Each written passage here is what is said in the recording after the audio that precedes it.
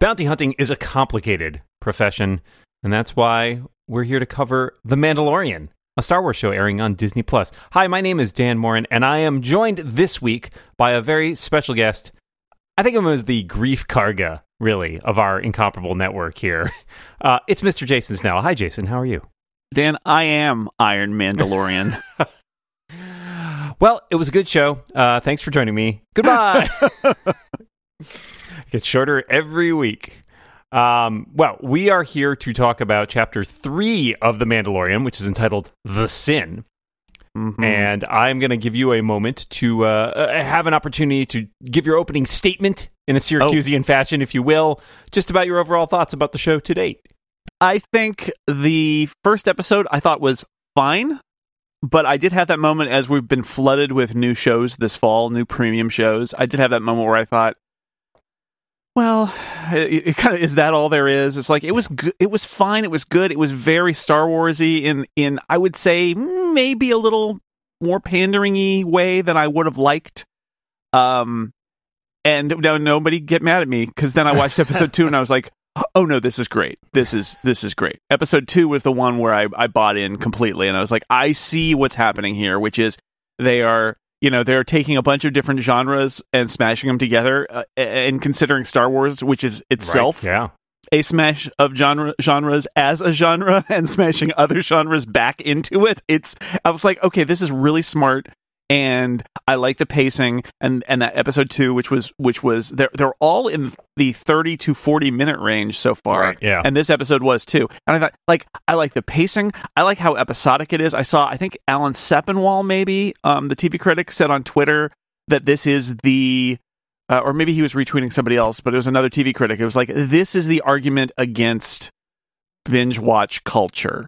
And I agree 100%. I don't love dropping whole seasons in a binge. Right, I can accept that some shows that's a good thing, but like, I love that each of these episodes is its own thing while telling a continuing story, and then it makes you wait and talk about it and wonder what's going to happen next. Like, everything about this is structured to roll out this way, and these episodes are themselves like a little thing, a little movie. And I really love that. So those were things I was really expecting. I didn't do a lot of prepping for The Mandalorian. No, I sort of was like, okay, I knew vaguely what it was about, but only very, very vaguely. And obviously, it turns out they kept a lot of secrets from us. But so I'm really enjoying it. In the first episode, like I said, I didn't think negatively of it, but I was like, meh. And then the second episode really blew me away. And the third episode is in the same ballpark as the second, I think. Yeah. It's funny that you mentioned the binge watching thing, because of course we finished watching it last night. And my wife immediately turned to me and she's like, I wish we could just watch the next one. And I was like, yeah, but that's what they're going for. They want you to feel hooked. But I agree with you. I like being able to have this one little thing that you kind of digest over the course of a week. And it really gives you something to look forward to and anticipate, I think, which is kind of lost in the binging culture when you can just hit next and watch the next thing. And pretty soon you've watched 2 seasons of a show, and then you have this empty feeling inside and you of don't, you. And like, you don't necessarily know the sequence, and the episodes all blur together. I get it. Like, look, in the end, this is going to sound way more fatalistic than it should, but like, in the end, isn't everything bingeable? Like, in the end, it will be over, and then you can watch them all in a row if you want to. Sure. But like, I really like the ability to pace it and say, we're going to slow this down, and you're going to get a little bit of time to contemplate, the episode where there's the crazy sand rhino and the Jawa, sand crawler and all of that, and then and now he's taking the baby back to the planet. Is he really going to turn the baby in? He's not. He's our hero. But maybe he is, right? I want a week of that before getting this episode. I think that's good. And I love the anticipation of it too, because there's, sometimes binging feels like homework. Yeah. Where it's like, I guess we can go back to that. I've got 8 more episodes of that. And this fall, I've been watching I'm watching Watchmen, and I'm watching some of the Apple TV Plus shows, and I'm watching this show. And I've also been watching Jack Ryan on Amazon, and the difference there is that one, the whole thing's available. And it feels a little more like homework. Like, well, I guess we could watch a Jack Ryan. Whereas Thursday night, Friday come around, and we're like, oh, For All Mankind is out. Mandalorian is out. Like it's a point in anticipation is nice to have because it helps you be enthusiastic about the show. So I'm happy with the meta aspect of how this thing has been crafted because I mean it has been crafted to be released this way. I like that it's been crafted that way, and I enjoy the ways it goes exactly with what we expect to happen, and then the ways where it goes against it. And I think that's a kind of a fun game to play. Of like where does this play into the these especially like Western gunfighter kind of tropes, and where does it do a little swerve, and that's been fun. Yeah, I agree. Well, let's do a quick step through of this episode and what happens. So we open more or less where we left off. You know, the Mando ship comes out of hyperspace. He's got the baby. The baby gets out of its little bassinet. It starts unscrewing one of his control knobs and playing with it. We're very endeared to the baby. I think the amount of memes just in the last week for Baby Yoda, it's off the charts. And I got to agree, he's adorable. Boomer. Okay. I also that points out, I like to think, this is my headcanon here, is that you're like that little ball on the top of that lever, that should have really been screwed down harder, right? And it's like, what do you realize we just put the ship back together? Right. Like two guys just reassembled this entire ship in the desert at night. So not everything is screwed down. It's a miracle he got there at all. But yes, it is super adorable. Like, what is the baby gonna drive the ship? And it's like, no, the baby just wants the ball. Yep, that's it.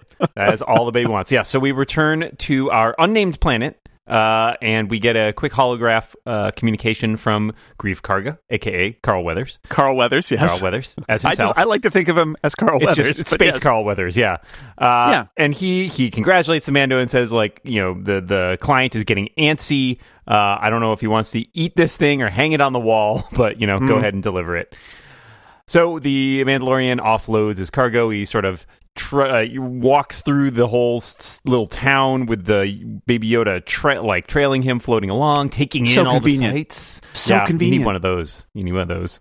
Yeah, and the Baby Yoda, you know, for all we know, has been like out in that desert stronghold being watched over by its not very competent protection staff. Well, I guess competent enough, but not quite competent enough production staff all this time. And now it's in the middle of this town, so it's like super full of like sights and sounds for the baby. The baby is enjoying it. It's really taking it all in, and he goes back to the client's little hideout.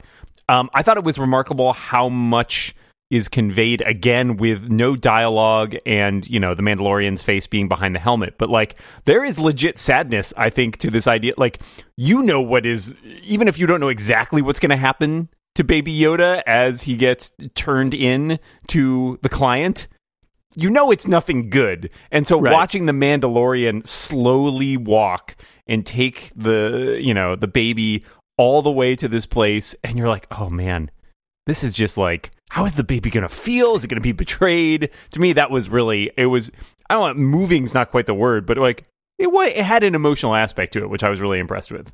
Yeah, if you had told me that this episode, or that this show, and who knows, I mean, they're saying this, but I don't know if I entirely believe them, but like, the first 3 episodes at least, like, he's just in his mask, and you're not supposed to take the helmet off, and he's just like, this is him. And first episode, I'm like, come on, he's got to take the mask off, right? This is so Green Goblin and Spider-Man. Like, I need to see him emote. And after 3 episodes, I've decided, you know what? This is a physical performance. It's like a creature performance. Yeah, is what it is. It's what if you are wearing thick amounts of makeup? Even if you could see the face, you hear about people who play monsters and creatures, and they have to do a lot of physical acting. You know, a lot of body stuff because the face just can't come through because there's makeup on it or it's obscured, and that's what this performance is, and it's really good. It's like really it is. Good. You're right. He is reluctant and torn and concerned. And you mentioned Greef Karga saying, like, I don't care whether he's going to eat it or hang it on a wall or whatever. Like, I think that's the central question of this episode. You know, the sin of the bounty hunter culture, I suppose, in a way, is this amoral view of their jobs. It's like, you just got to do the job and then you forget about it.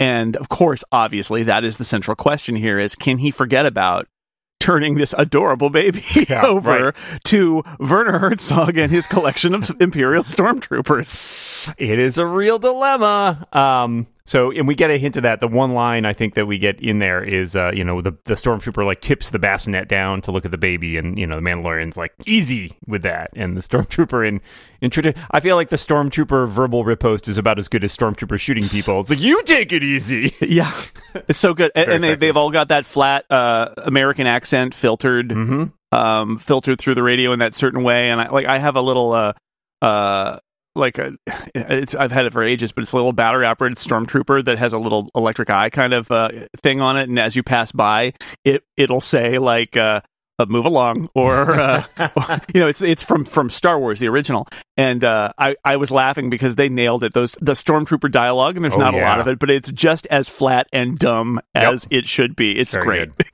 There are way more stormtroopers though, than I thought there were. I counted the stormtroopers; there were like 3, and now there's more. Turns out there's a room somewhere with way more stormtroopers in it. You got to stack them up like cordwood.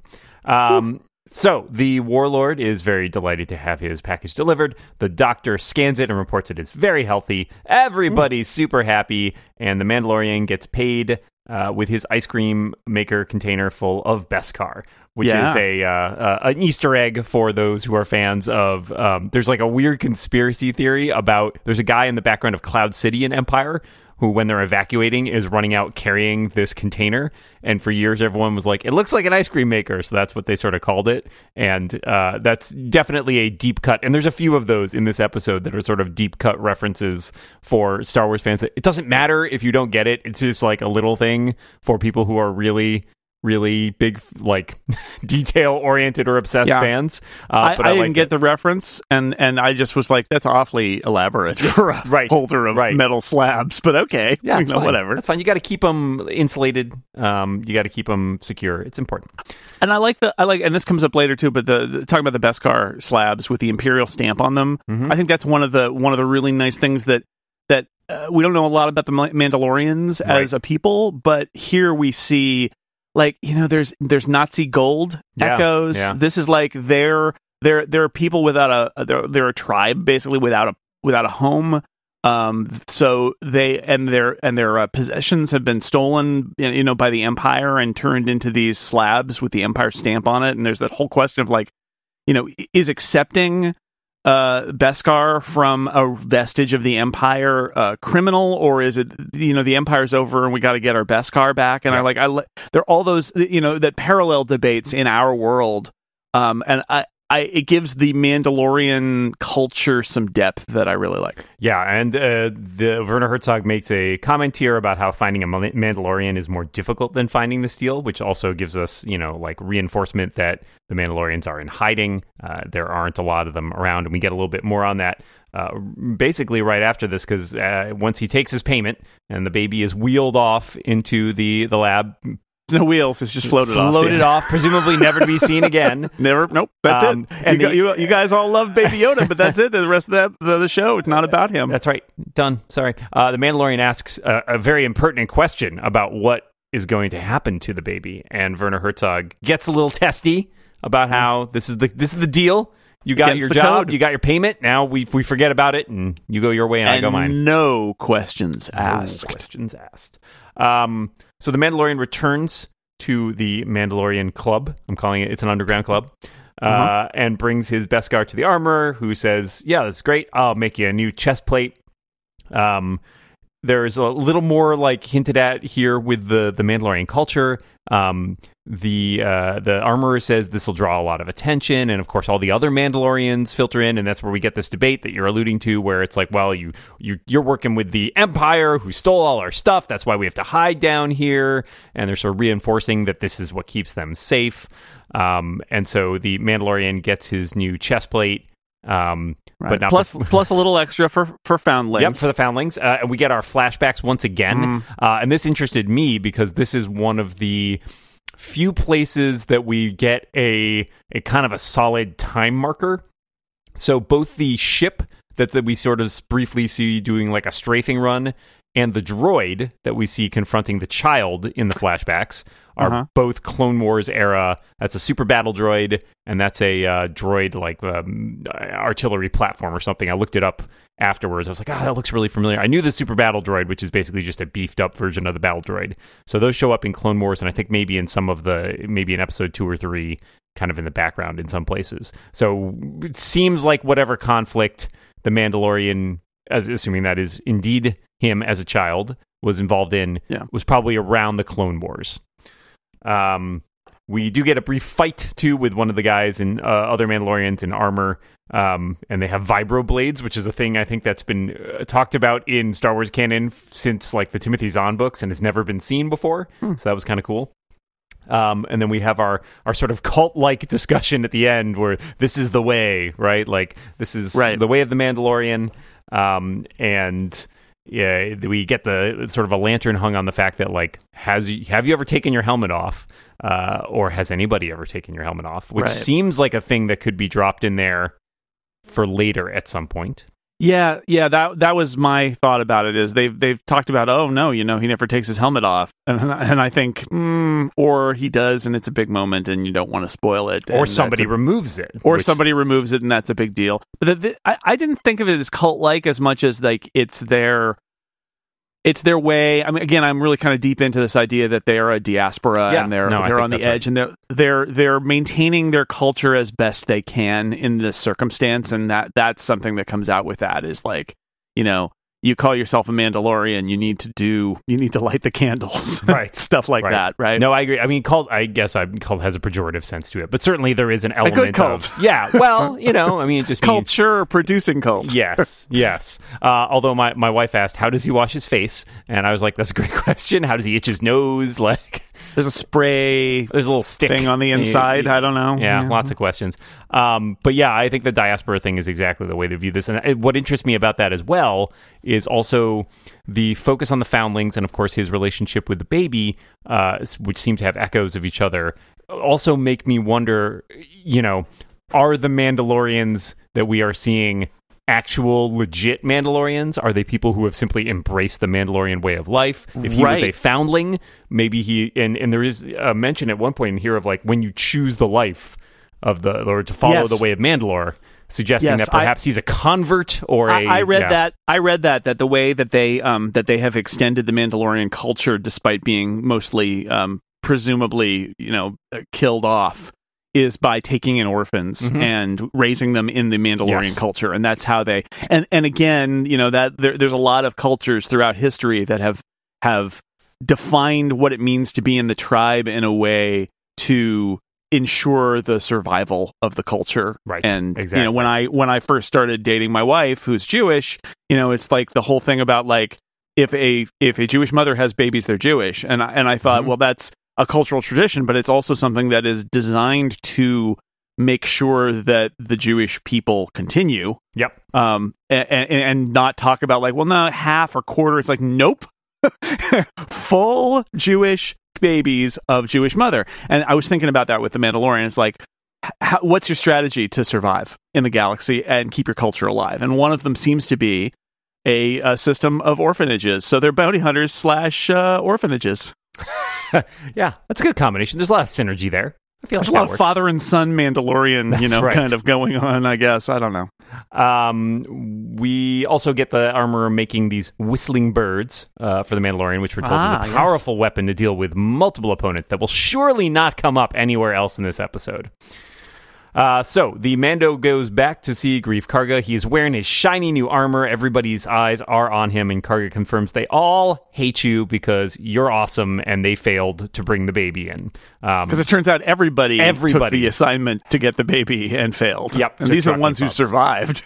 Right, and that's also fascinating, too, because in the first episode, when he offers it, he seems kind of reluctant almost to offer it to the Mandalorian when Karga is, like, talking about the jobs. So I'm interested too in why, if it feels like they have a relationship, right? Like, and Karga makes a point too here at the end where he's like, oh yes, I always have time for my most valuable client, like clearly putting the screws to everybody else in there about how much they are terrible compared to the Mandalorian. And so I feel like they have an interesting dynamic there. where it feels like there might be some affection, but as the episode continues, we realize that like maybe not as much as either of them would hope. Because it's that amoral bounty hunter lifestyle, right? Like it's part of that friends? Code, right? Yeah. So the Mandalorian wants to get right back to work. Karga offers him a few jobs, and he sort of picks one half-heartedly. That's a nobleman's son skipping bail, and then before he leaves, it's Mon Calamari, right? Yeah, yep. And before he leaves, he asks Karga again what they're doing with the kid, and Karga again says, "I didn't ask. That's the deal." They have a discussion about the Empire. We're confirmed that the Empire is gone and that all that's left are mercenaries and warlords, which sort of confirms what I was thinking of Werner Herzog's character, who seems kind of like a local warlord with his own little leftover pocket of stormtroopers. Yeah, Lauren asked me about this. She was like, why are there stormtroopers if the Empire is over? And I said, well, it falls. I was kind of thinking about like Iraq, yeah. You've got a society that's fallen, but there's chaos and there's the elements of the army of the previous regime, and they don't all just hand in their weapons. They become again, part of a local militia or warlord, or they're going off somewhere. And you're talking about a galaxy here, so you can have there's tens of thousands of stormtroopers easily. Planets are still under their control, because the truth is they're the ones with the weapons and a control structure, and so presumably if they want to continue exerting control over their little part of the galaxy, they can do that. But I like also that it's unclear. Like, it could be that Werner Herzog and the Stormtroopers are a local warlord kind of organization. It could be that they're like the Mandalorians, underground and barely hanging on because everybody hates them, and they don't even show their faces in public when they can, or their dumb white helmets in public when they can avoid it. It could also be the mercenary thing, which is that they've been sent there as a beachhead to find that baby and to take the baby somewhere to do something with the baby, and we don't know at all. But I like the mystery of it and the idea that we know from the new movies that the First Order does kind of assemble itself out of the bits of the Empire, so that's also hanging in the background, that maybe these are people who are putting the First Order together out of the remnants of the Empire, but we don't know, which I like. I like what we don't know. And it's good. That's a great point about them being perhaps underground. That is mentioned, I think, when Karga gives him the job in episode 1, is like there's an underground job, somebody with deep pockets, which also does seem to support that idea that they are mercenaries or they are here specifically for this purpose, but we don't know. No. So after deciding he's not going to do any rest and relaxation, the Mando takes his job. It's far away. He's going to go and forget all about this. So he goes back to his ship, goes to take off, and everything seems to be going fine until he realizes when he goes to pull that lever that the knob that he took off for the baby is still not attached. And he has his moment of choice. Does he go? Does he stay in? And for a moment, they play it pretty far, right? Like, he puts the knob back on, and then he pulls the lever, and it's like, all right, maybe he's really going to go. But no, of course not. The die is cast. He shuts down the ship, and now we enter our sort of third act here, where he's going to follow his heart, as it were. So he goes back to the Warlord's hideout. In another really stupid Easter egg, while he's going to the dumpster in the back, he passes a giant. There's like a set of poles laying against the wall, and one of them is, swear to God, it's a pole that's in the trash compactor that they try to use to like prop the walls to fly apart. I mentioned this, and my wife said, "You are a giant nerd." Yep. That's Imperial building materials. That's right. Shoddy Imperial. Stuff. I like that there's a space dumpster behind the space outpost. Well, you got to put your space trash somewhere. And also that there's that the droid with the ball, the doorbell droid thing, whatever that is, which we've seen twice now, but in this section he just rips right out. I love it. We've all wanted to do that. Yep. Mm-hmm. Yep. He finds the discarded bassinet. He surveils the place, and this is where we get a little bit more hint that there's something else going on here. We hear the Warlord telling the Doctor to extract the necessary material, and the Doctor says he's explicitly ordered us to bring it back alive. So somebody else is paying the bills or pulling the strings here. We don't know what the deal is. And it shows that Werner Herzog is not... He's middle management. He doesn't care if the baby is alive or dead, because he offers a dead option for less money to the Mandalorian, and here he also seems kind of cavalier about it. So obviously it's sort of like the most important thing is extracting whatever, but it's preferential that the baby be alive, and obviously the doctor cares about the baby's life in a way that Werner Herzog does not. Indeed. So as you mentioned, he rips off the doorbell, he lures the troopers out, and then blows up the back door to go in, and then we have sort of a ninja predator scene where he's kind of sneaking around, taking out all these stormtroopers one by one with all his various tricks. Stormtroopers are very hard to kill. Again, Lauren said, why, if the Empire is over, why are they still wearing that armor? And I said, well, you got to wear armor to protect yourself. And she gestures at the screen and says, no, it doesn't help. It really, like, for armor to, like, one hit and they're down. Which it's is cheap, canon. mass-produced armor, right? It's very bad armor, yeah. And all weapons in the galaxy have been calibrated to shoot through it. Yeah, exactly. Or the Mandalorian is also so good that he's shooting at all the weakest points. Yeah, that must be it. That's probably it. When he gets into the room where the child's being held, he shoots. There's a floating interrogation droid, a la the original Dr. Star Wars. Dr. Ball is there. And the doctor begs this is an interesting scene because the doctor begs the Mandalorian not to hurt the child and says, I protected him. If it wasn't for me, he'd already be dead. The Mandalorian asks what he's doing to him, but it's unclear. He's just like in a little scanner or something. And then the Mandalorian grabs him and disappears with the child, fights his way out, including making his way through a room where he is surrounded by a whole bunch of troopers, goes to put the baby down, and the whistling birds come into play as they turn out to be little missiles that shoot out and knock everybody down and kill them, which is pretty cool. Yeah, really, really fun. Although it was that moment of like, remember that thing from very recently in this episode? Right. It's hard to do callbacks when you're like your episodes are only like half an hour. Yeah. But his troubles are not done yet, as all of the tracking fobs that we were hinted at earlier come back online, and the hunters start following him as he makes his way back to the ship, and he's eventually confronted by Karga, who basically says, "You're not leaving with the kid. Put him over on that speeder there. We'll talk." Mandalorian, thinks about his options, realizes he's in trouble, jumps into the speeder, and then we have kind of a fun, very Western style shootout scene where he tells the droid to drive, and everybody's shooting at him, and he's like picking people off left and right. Droid doesn't want to drive, and is proven to be to show very quickly why, because the droid is then shot. Yep. Well, it was going to get shot one way or another, so yeah. The Mandalorian, also feeling cornered, pulls out his rifle and starts disintegrating people because that's his move. That's what he does. But he is kind of outnumbered, and he is getting closed in on when there are some explosions, and the rest of the Mandalorians show up to save the day, flying in on their jetpacks, shooting people with all their pistols and their heavy guns and all of this, and it turns into sort of a pitch firefight. The Mandalorian is told to take the kid and go. He expresses concern that they'll have to relocate to their covert. And the Mandalorian says only, this is the way. So, once again, pointing to a larger code, right? Like that there is not just his bounty hunter code, but there's a Mandalorian code as well. Mm-hmm. He gets to his ship. Karga's waiting for him and sort of chastises him for breaking the code. He shoots the carbonite gas to hide himself and then shoots Karga and takes off. But we find out that Karga has remained alive because he had the Beskar in his pocket that we saw earlier. That's so great. His share payment. Very much great. I really like the that. Bible. The Bible stopped the Bible stopped the bullet, or the badge stopped the bullet, or something. I wondered. Part of me wondered, because the Mandalorian had seen it, whether he is so good he's like, well, I feel bad. I kind of like that guy. I'm just going to knock him out, or if he just it was just a lucky situation. We don't know. I don't know.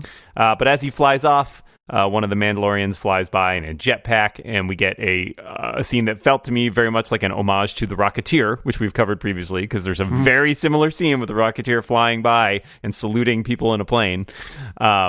And he says to himself, I got to get one of those, I'm looking forward to that later on in the season when he gets a jetpack. Gotta get a jetpack. Gotta get a jetpack. They're cool. And he unscrews the knob to give back to the baby to play with, and heads off. That's a really great moment, because the baby doesn't have the bassinet anymore. So the baby is just sort of standing next to him, but you can barely see the baby because the baby's very, very small.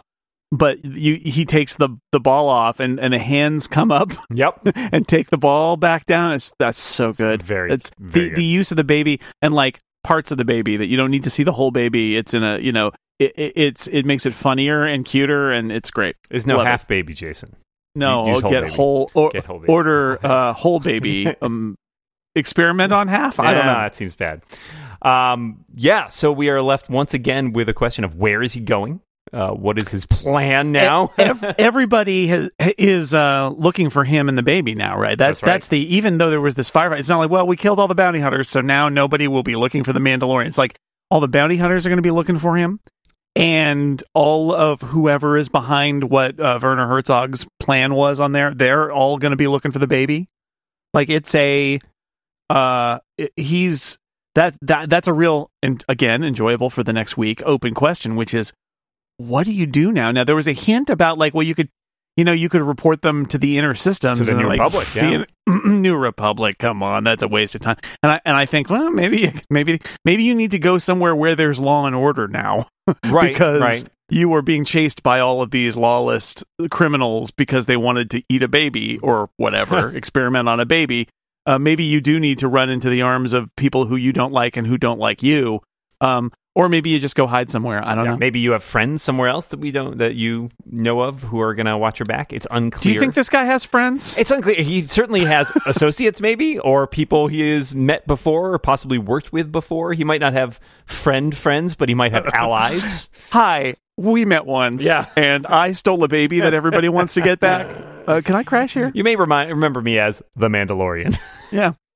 Awkward name. So I thought this episode was really great. I really liked so they call this one the Sin, which I thought was really interesting because that could have so many different interpretations based on what you consider sort of what is the right thing to do. Is the Sin him giving up the baby? Is it him breaking his code? Is it him, running away with the baby? Right? Like there's all sorts asking of questions about the baby. Exactly. So like we really play into this whole gray area. I mean, it seems very clear to us now that he is on at least the side of protecting this baby for whatever good that may be. It doesn't mean he's an unvarnished good guy necessarily, but he's certainly acting in what seems like a moral fashion here. But yeah, I think it's an interesting way to view this because he has his own code, but we don't quite know yet how it plays in with sort of the larger events happening here.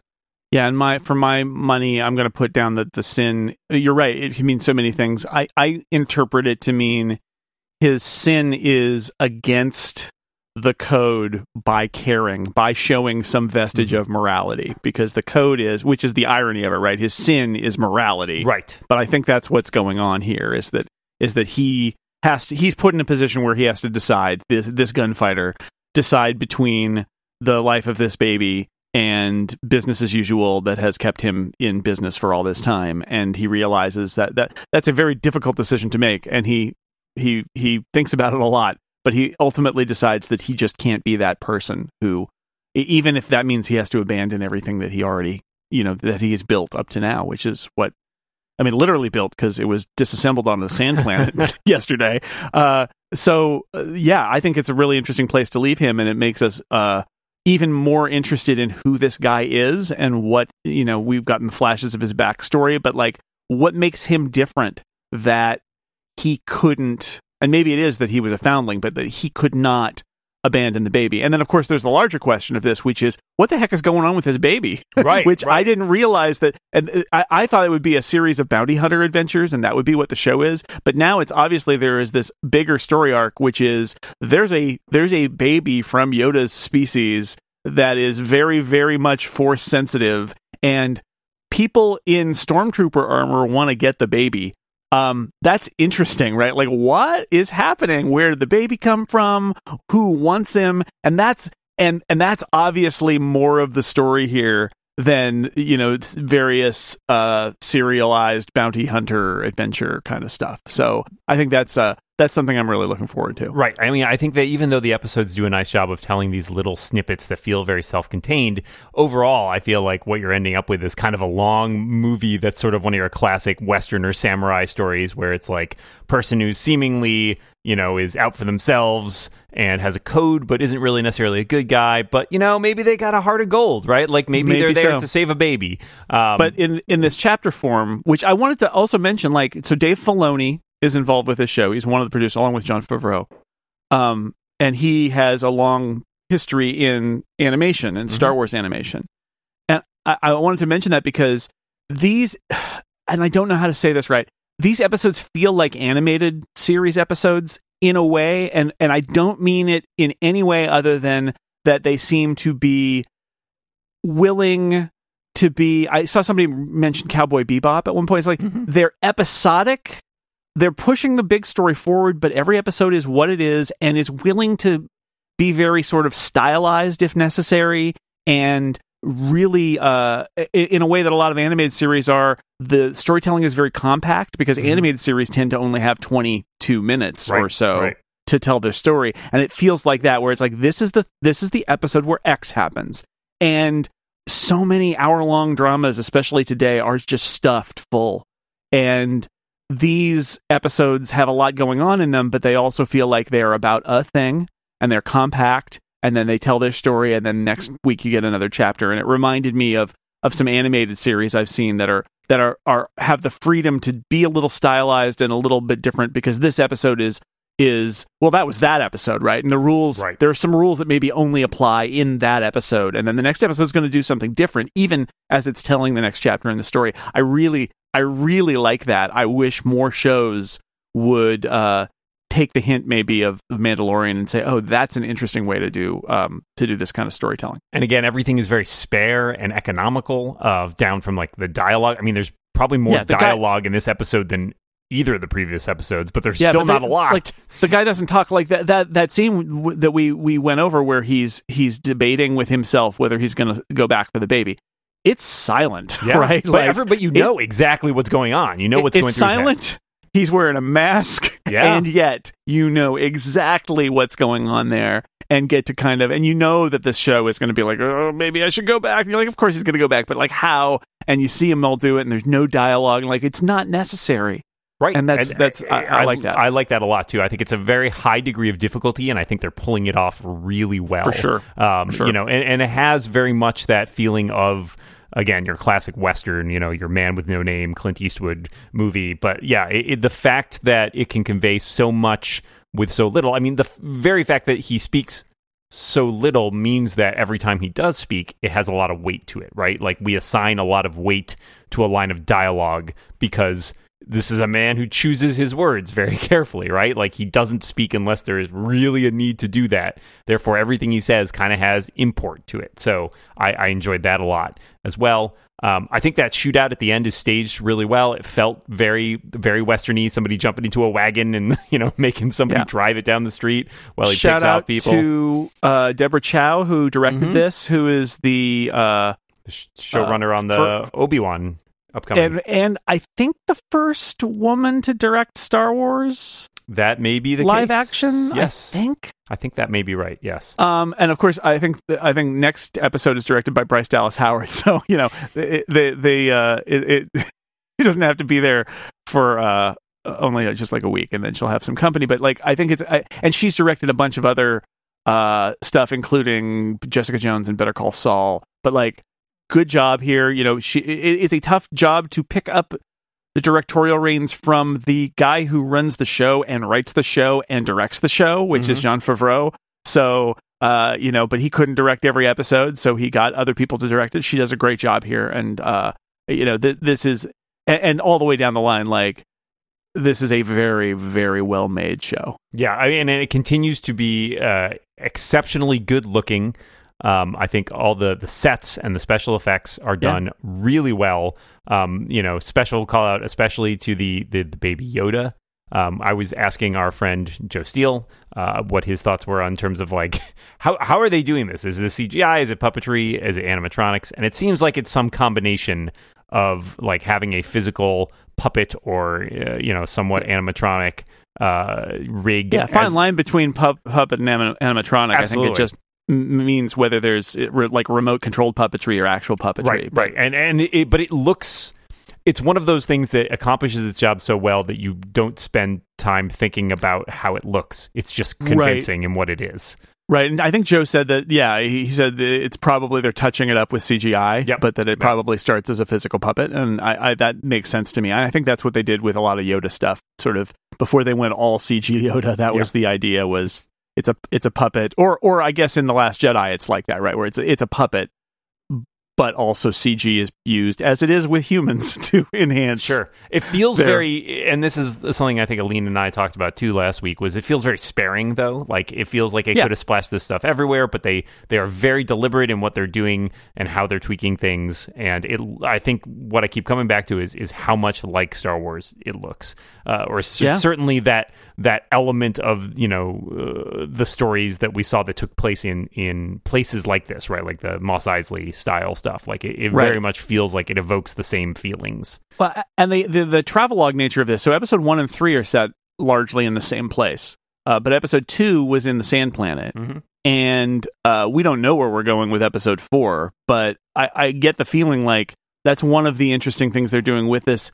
With the arc of this show, is that we're going to see other environments, which is more expensive than reusing the same sets over and over again. But it does mean we get to see other corners of the Star Wars universe, which is nice, right? Because you could do a whole show that's just set on a couple of planets, but it is kind of fun to be able to show the expanse of worlds that are available in Star Wars. Yeah, well, we can still continue to go to all these worlds that have only one kind of ecosystem on them. Let's just keep that going in the Star Trek fashion. We've got a jungle planet, we've got an ice planet, we got a sand planet, we got this kind of gritty mud planet. Yeah, we don't move around a lot between ecosystems. Those are the only parts that are habitable, Dan. The rest of it is just not even, you can't even live there. The rest of it is terrible. Call out also to the music, which continues to be phenomenal. And I think what I really love about it, too, is as this goes on, I know the first episode, a lot of people felt a little jarred by some of the music because it seemed un-Star Wars-y in a lot of ways, right? It's not necessarily this just swelling orchestral score all the time. It has elements of that it dips into, but a lot of it is use of electronic stuff, use of lots of percussion. And I like that as it continues, it moves more into a Star Wars vein in the sense of there are these recurring motifs that come back. The Mandalorian has a theme. And so when you can sort of pick out things that are happening just by sort of the cadence of the music, the themes that reoccur, I think it's really exceptionally well done, very effective. And I like it a lot, even though it's not necessarily what you would immediately listen to and think, this is a Star Wars movie. Right, and what Lauren said while we were watching it is she noticed it and said, this feels like, the music makes it feel like a movie. This is music, this is movie scoring. And I said, well, it's Ludwig Göransson. He's an actual movie conductor who's doing this. It's they spared no expense, right? Yep. And that he said, I read an interview with him where he said this is the most music he's written for any project, because he's writing 8 episodes of music, and they're releasing the stuff on streaming so you can listen to it. So as individual blobs, which is pretty cool too, and it's a very modern kind of thing to do. So yeah, I think it sounds great, and I think the more we recognize the recurring themes, the better it sounds. Agreed. All right. Do you have any last thoughts you want to wrap us up with, or thoughts about where we've talked a little bit already about where we're going and what might happen? But any final thoughts? No, I'm really enjoying the ride. I'd say better than expected is my review up to now. The last 2 have been really great, and I am very impressed with how they've been able to define that character without us ever seeing his face. That's quite a magic trick that they're pulling. So, as somebody who likes Star Wars a lot, but was 6 years old when it came out, it's been a part of my life since I was a little kid. I think it's really fun to have a live action Star Wars TV series, and this is a really good model. I remember when Rogue One came out, we all were talking about anthology Star Wars movies are an interesting idea, but there is this question of are they just going to be telling stories about things we've already seen? Right. And because Rogue One and Solo are both basically just, here's a thing that happened in Star Wars, or a person, and what happened back then. And I think that maybe is the wrong model. And now they're not going to make those movies anymore, but easy for me to say, but it's like maybe that was the wrong model. And Mandalorian is interesting because it's like it's very faithful to Star Wars, but it's telling a story that is not, let's go back and tell. I mean, you could argue, yeah, Boba Fett armor or something, but it's like the story they're telling is not about some character. You know, it's about, it's using pieces of things we know, Boba Fett armor, Yoda, but in a really different way and very stylishly and confidently in ways we've described. I like it, and I hope this is the model, and I assume it is, for the other Star Wars shows they're going to do on Disney Plus. I'm excited about that. Yeah, I think you make a great point. I see a lot of people lamenting the idea of like, oh, you know, doing prequels and like going back and explaining things from just all sorts of movie franchises, right? And I like that even though this is nominally like a prequel to some of the stuff that we've seen in the more recent Star Wars movies, it doesn't really matter because it's not directly tied in with that plot so far as we've seen, right? This is about some guy in a totally different corner of the galaxy dealing with his own little personal story that is not about, you know, Rey and Finn and Poe fighting the First Order or whatever happens, right? Like, and that shows, I agree with you. There's a model there that is really compelling because this is a galaxy. It's huge. There are billions of people in it. We don't have to tell a story about just these 7 people dealing with their own, even if it is like a really like galaxy, the fate of the galaxy, hands on their shoulders. What's great about Star Wars is that the world is so detailed and so fleshed out that it feels like you can zoom in on this planet and just be like, what's going on with this guy, this bounty hunter over here? What's his deal? And it still feels consistent. And why is this important? And the answer is, did you know that there was another child of Yoda's species, that there was a fight to see who was going to have that child? Yeah. It's like, I did not know that. I was like, well, yes, and this guy is the guy who made it all happen. And we'll tell you that story now. That all said, if the Obi-Wan show ends up being just Obi-Wan and like baby Luke in a little floating thing, I'm going to say, no, you shouldn't do that. Very lone wolf and cub then. Yeah, that there's a still open question about that. We'll see. They've got a couple more shows in the offing, but we don't know really what those are going to look like. So, but I like even the Obi-Wan thing where it's like, yes, it's Obi-Wan Kenobi, the later years kind of thing, but like Ben between when he's in the prequels and he's in Star Wars, like there's a whole life there. And was he really, you know, just tending his little mold farm, patch having his little out on Tatooine?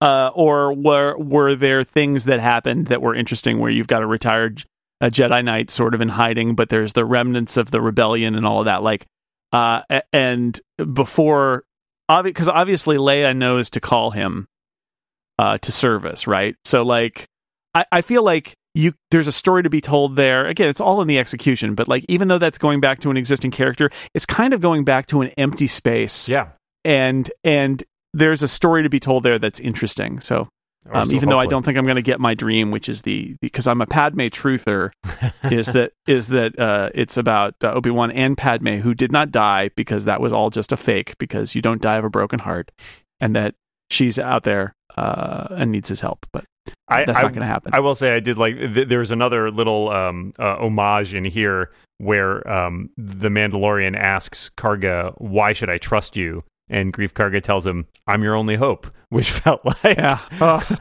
little bit on the nose there, but I enjoyed it. It felt like an inversion of it, right? It's not "you're my only hope," it's "I'm your only hope." Yeah, that's not so good. Not so good. So we'll see, but I'm enjoying the ride. It's great. As am I. All right, well, that is all for us this week. I would like to thank my guest, Jason Snell, for being here to talk about Episode 3 of The Mandalorian. Jason, thank you so much. Thank you, Dan. Live long and prosper. Oh, you had to go there. Mixing the streams. And thank you all out there for listening to A Complicated Profession. We hope you're enjoying The Mandalorian as well. Feel free to hit me up on Twitter at dmorin if you got questions or thoughts about the show. And we will be back next week to discuss Chapter 4. But until then, goodbye.